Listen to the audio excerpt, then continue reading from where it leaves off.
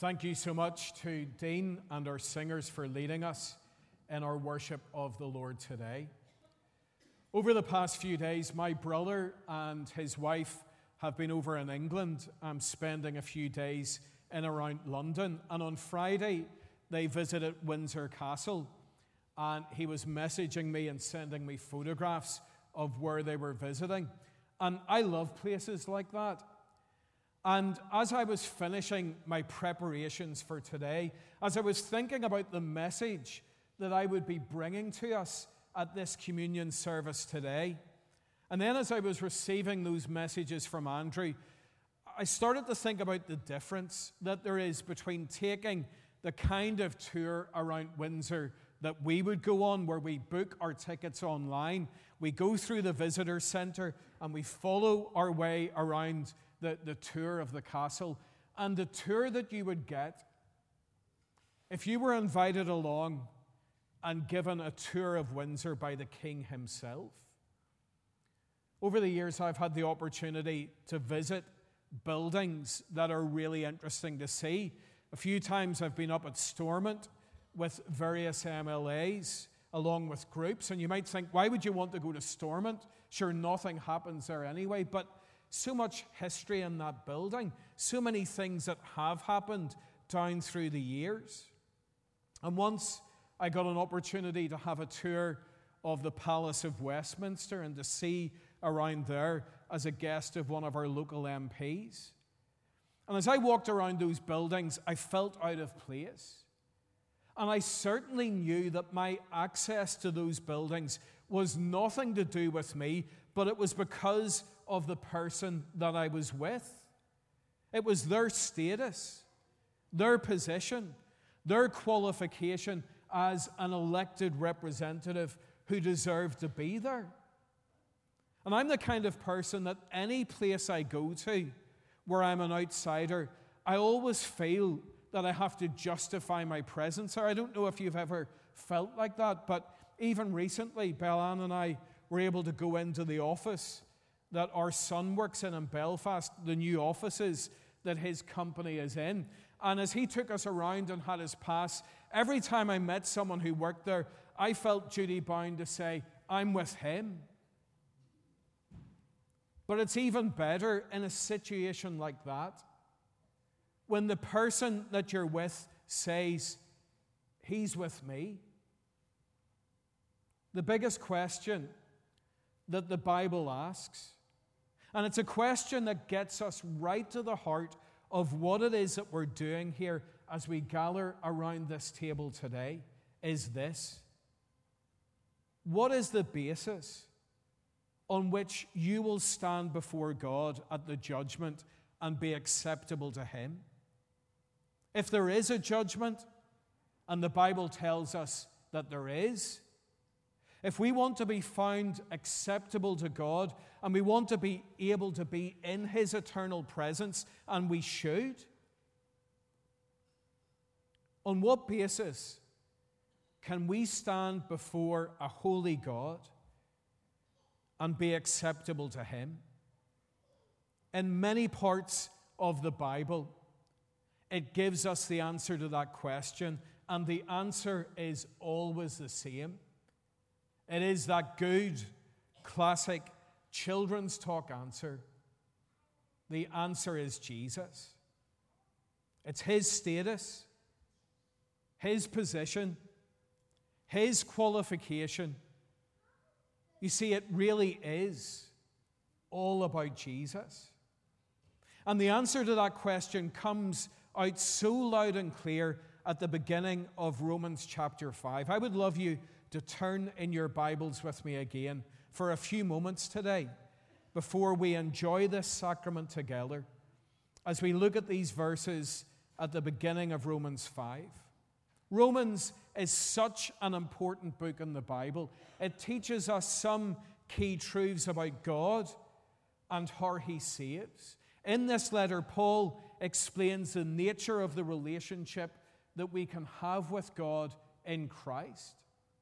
And here specifically in Romans 5, we have some of the clearest statements about salvation in Scripture.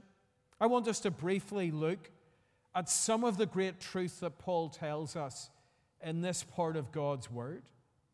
And as we come to meet around the Lord's table today, it's so important that we remind ourselves of and understand the gospel. I have a colleague in ministry, and a middle-aged Christian couple came to him and said they were going to leave his church. And as disappointed as he was at them leaving, he was even more disappointed at the reason they gave for leaving. They said to him, "You know, you talk so much about the gospel, but we don't need to hear the gospel because we are already Christians." I want you to know that nothing could be further from the truth. Many people think of the gospel as nothing more than a tool for conversion. And don't get me wrong, I want you to be sure today, because Scripture is clear that we need to proclaim the gospel, and there needs to be that first important response to the gospel, that response of repentance and faith in the Lord Jesus.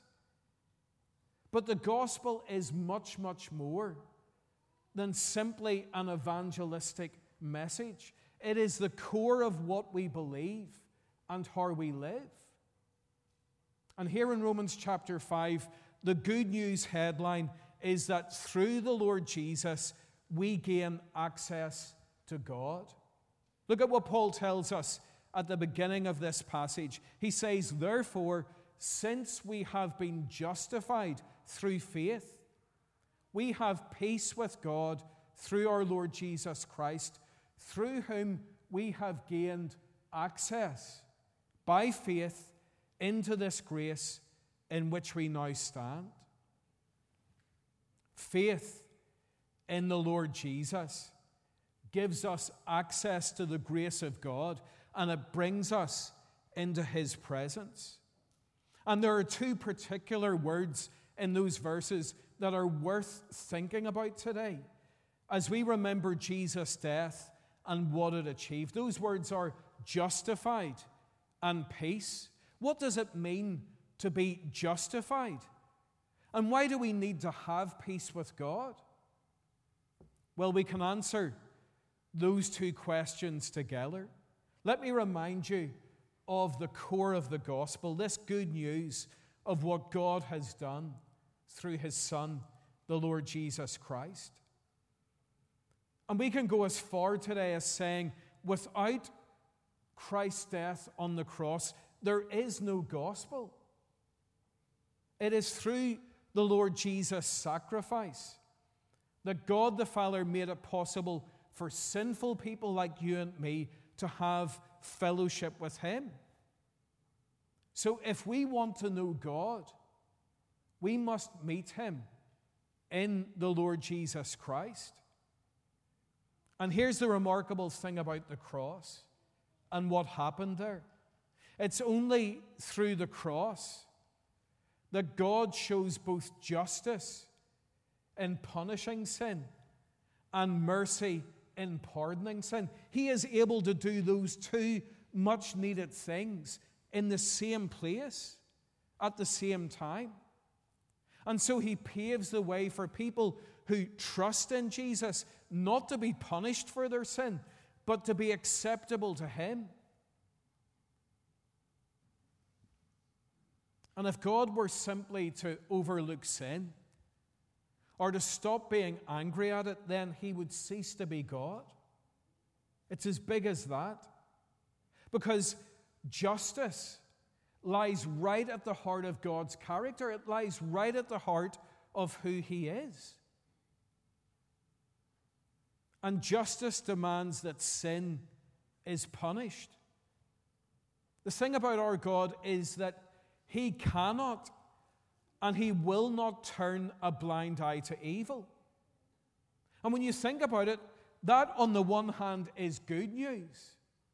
It's good news in a world where there is so much evil and injustice to know that those things really matter to God. When we suffer at the hands of others, To know that sin matters to God is a comforting thing.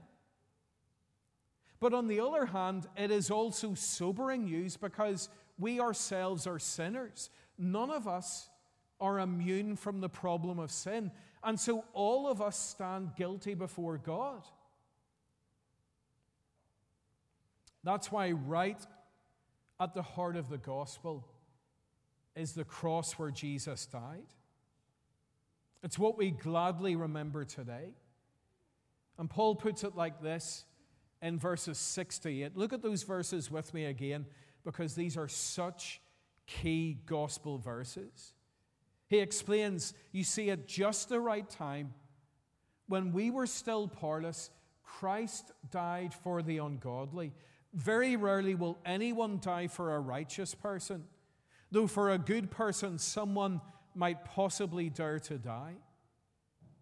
But God demonstrates his own love for us in this: while we were still sinners, Christ died for us. There's a song that we sing where we say that the cross is the place where justice and mercy meet.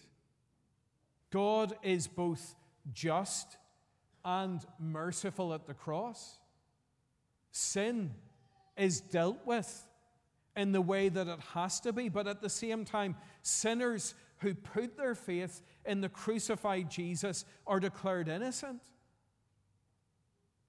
So today, let's remember that it really is all about Jesus. That in order to deal with sin, God, in his grace, sent his own Son to take the punishment that we as sinners deserve. Our salvation is by the way of substitution. Jesus took your place. He took my place. And if we just stop for a second to consider all of that, that's got to lead to praise. We should want to shout out today, hallelujah, what a Savior. Paul puts it like this in verse 9. He says, since we have now been justified by Jesus' blood, how much more shall we be saved from God's wrath through him? So that at the cross, in Christ's death, God's anger towards sin is satisfied. But not only that, his love for us is magnified. People who come to trust in Jesus no longer need to face God's wrath. Instead, we're invited to rejoice at the love that is displayed at the cross. So as we finish, and as we come to this table in a few moments, what should our response be to such good news? Well, our first response has got to be faith. All of this is only true of those who put their trust in Christ. And it could well be that today you're here at this communion service. You're maybe even partaking in this sacrament.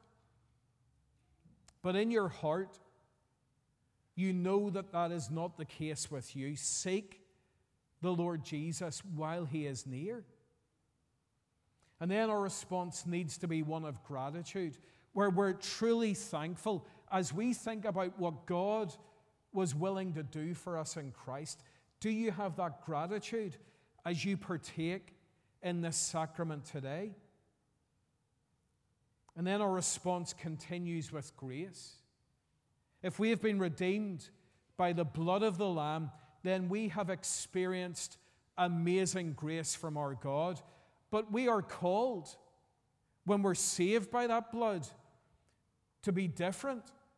Indeed, we are given new hearts. We are called and equipped to be people who not only benefit from grace, but then are donors of grace as well, who give it to other people. And so often, I hear myself, I know my thoughts, and I hear other people, other Christians, and the things that we think, the things that we say about other people. People who are struggling. And there's such a lack of grace, such a lack of compassion. I've even heard it in relation to the food bank that we were supporting in Ballyloughlin. But if we're Jesus people, we not only receive grace, we show grace to others. We're not only people who have experienced the compassion of Christ, we display that compassion in our lives. And our response ends with humility. You know, there's only one thing to boast about as Christians. Paul says it like this in verse 11. He says that we boast in God through our Lord Jesus Christ, through whom we have now received reconciliation. Believer in Christ, boast about what the Lord has done for you. Make much of Jesus. Be quick to share the Lord with others. Don't big up yourself. Don't have big ideas about yourself here at this sacrament today, imagining what you have done. Remember that we are justified, not by our actions, but by God's grace and what He's done for us through the Lord Jesus Christ. So that we sing, I will not boast in anything, no gifts, no power, no wisdom, but I will boast in Jesus Christ, His death and resurrection. Why should I gain from His reward? I cannot give an answer, but this I know with all my heart. His wounds have paid my ransom. Folks, we need to hear the gospel every single day.